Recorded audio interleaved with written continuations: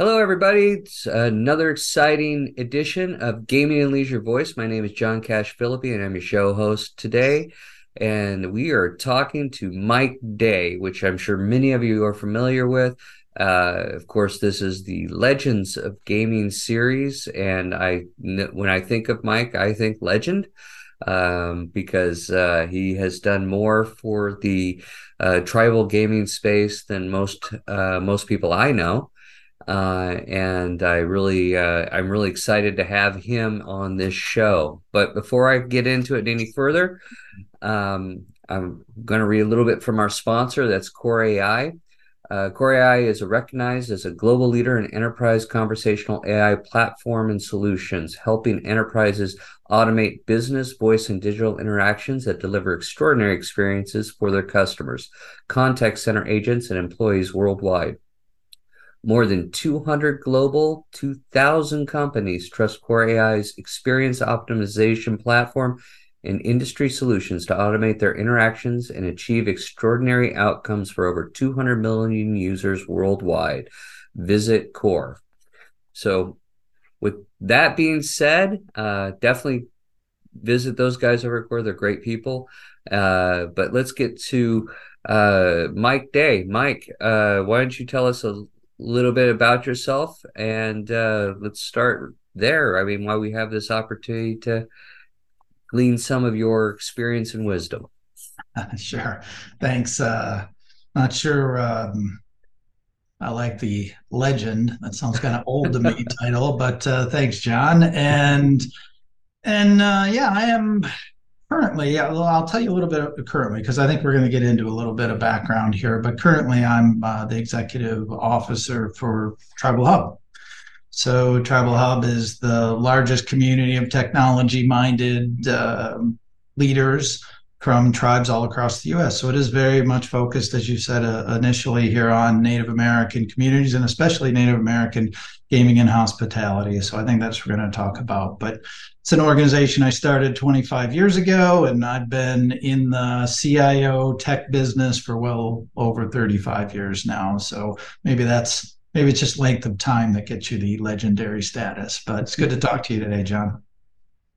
Great. That's a light introduction to a very long career. I know that I first ran into you when I was at Bally's, and you were at Cannery, if I remember right. So it was such a long, long time ago, and maybe it is just time that makes us legends. But the truth is, you have done a great deal of work with the tribal gaming industry, and you've kind of seen the industry grow up, you know, over the years. I mean, you said 35 years. In 35 years, this industry has changed. Can you just kind of give us your perspective on what's changed the most and what you've seen alter throughout the year or 35 years?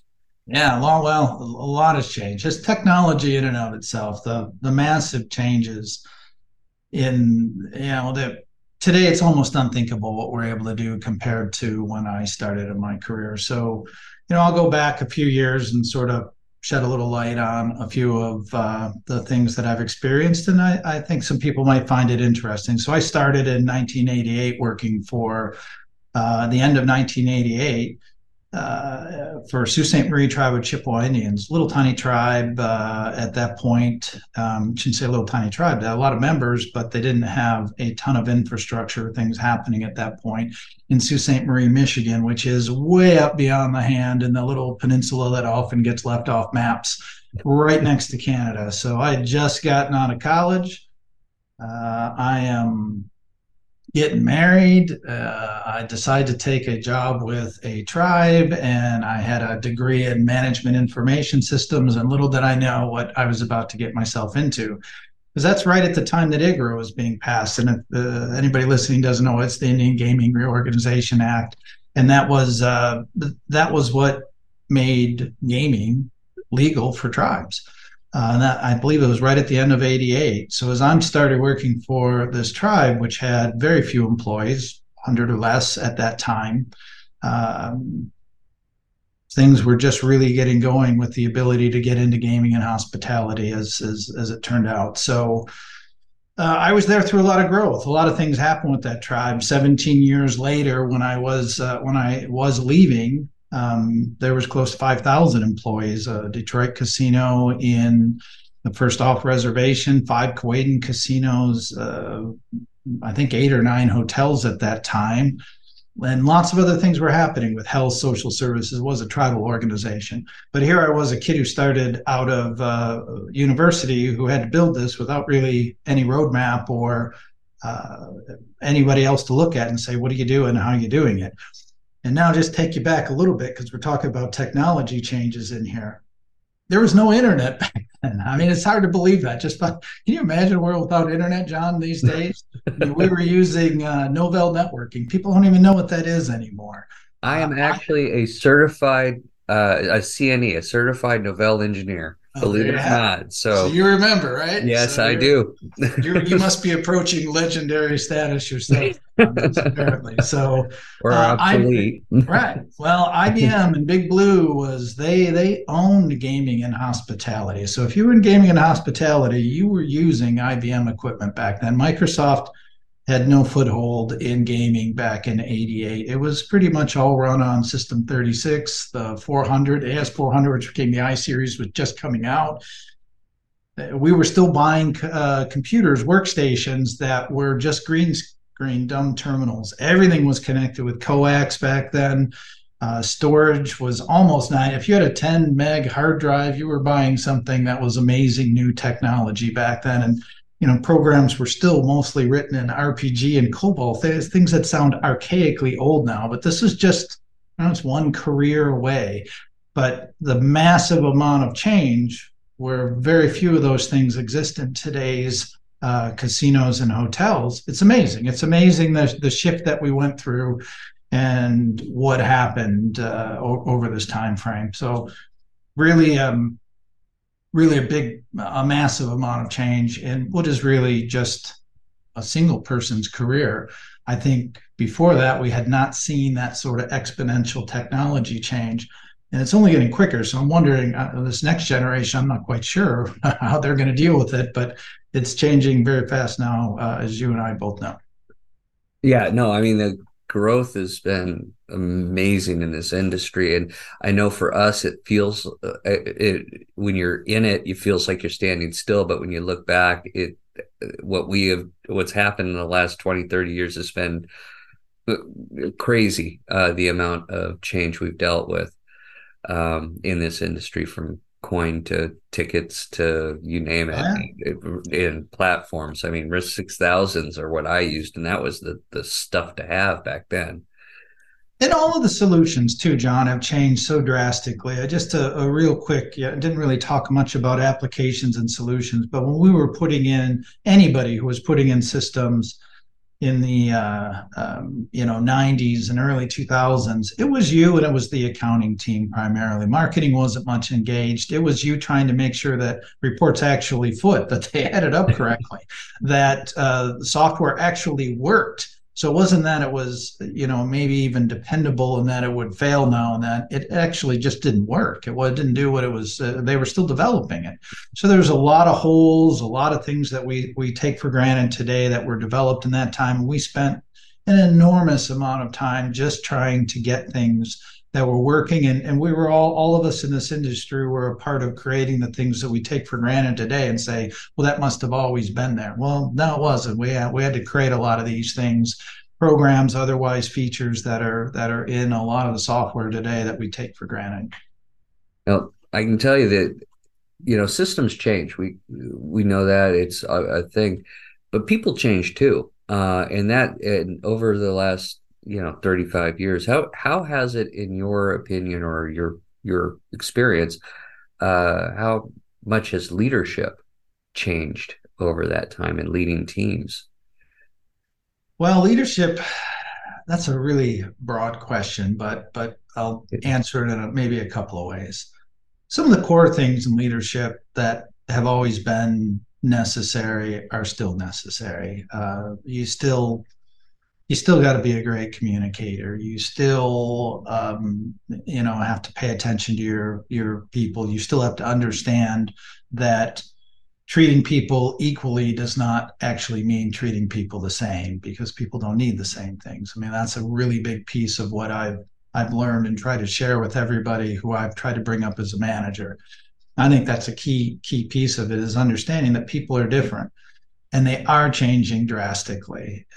When I was growing up, I mean, I've been employed almost 100%. I might even be able to say 100% of the time since I was probably 13 years old, starting with a paper route. That was fairly normal. It was somewhat normal, at least. People, that's just how things happen. I had several jobs while I was in college and other things. My kids didn't grow up, and I have 5 kids, by the way, out there. So, speaking not from a little bit of experience here, and I'm not sure what my grandkids will see, but when I look at the world today, people didn't grow up the same way. They don't look at things the same way. They don't have the same backgrounds. They don't have the same understanding. So when you're dealing with them at a management level, you have to understand a bit about where they came from. Some of it, and I'd say we're all a part of how we were raised, where we came from. What was the world like when we were growing up? We were not nearly connected. I started out saying the internet didn't exist, and today it's there. You want to know something, you Google it. You have instant gratification of information. You have people who have less connection with other humans and more using technology.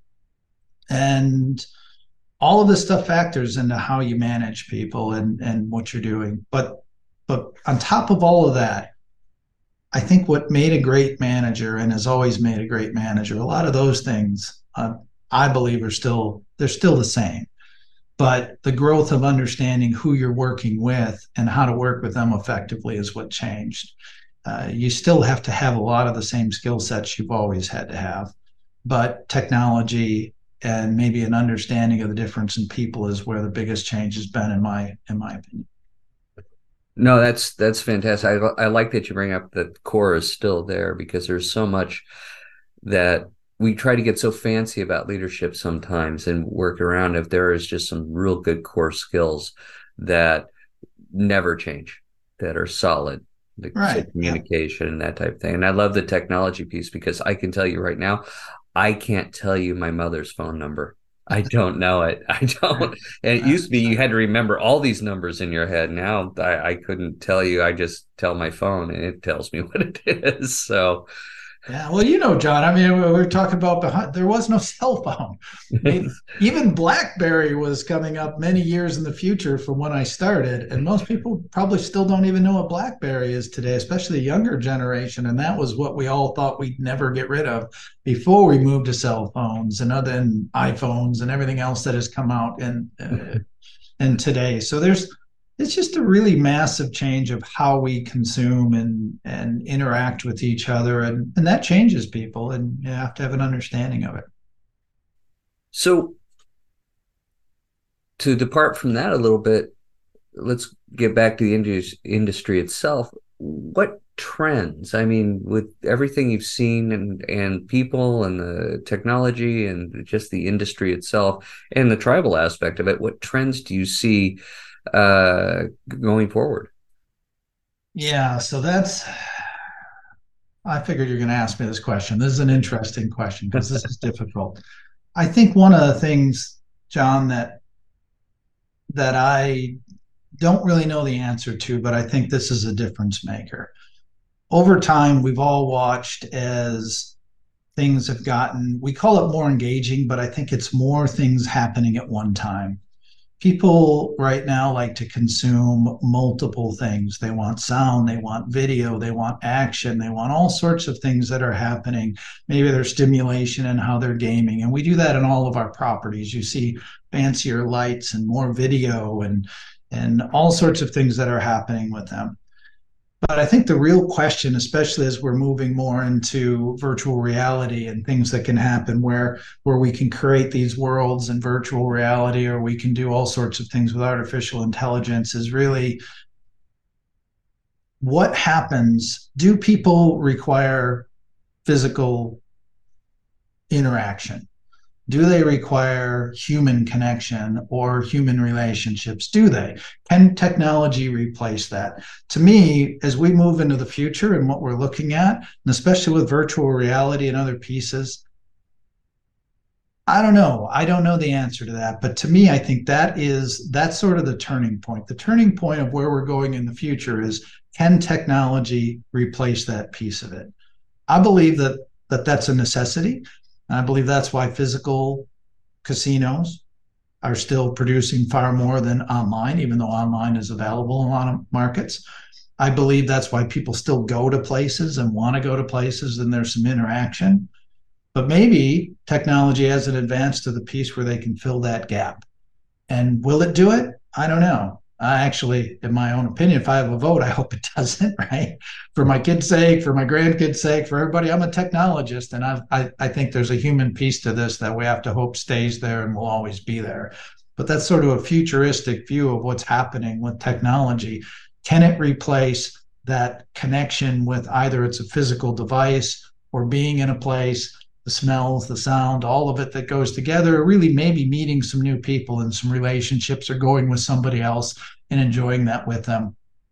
Um, you and I have been in technology for a long time, and we know there are solutions that are looking to be able to do that. And some are, especially in virtual reality and other pieces. But will it get to that point in the future? I don't know truly, and quite frankly, I kind of hope not. But I know there's a lot of smart people that are working trying to make that happen, John. So, but that is a potential future certainly for it. But I'm hoping that humans, as they always have, will kind of resist. One of the good news, great news here, though, is that gambling is gambling. It's been here for forever. It's one of the oldest vices in the world. So I think that piece of it, especially in this industry, is that people like to take chances. They like risk. They like the opportunity to do these things. So I think this industry really benefits from having that be almost core to what humans are. But that also sort of begs the question of what I said: is that interaction and other piece just as core, and will that be maintained? I need somebody with a smarter PhD in psychology than me, maybe, to talk about that. But I do think when we're talking technology, that's really the tipping point: is how do people overcome that? That's awesome. And normally I would say this is what I call crystal ball time. I have a crystal ball. Okay.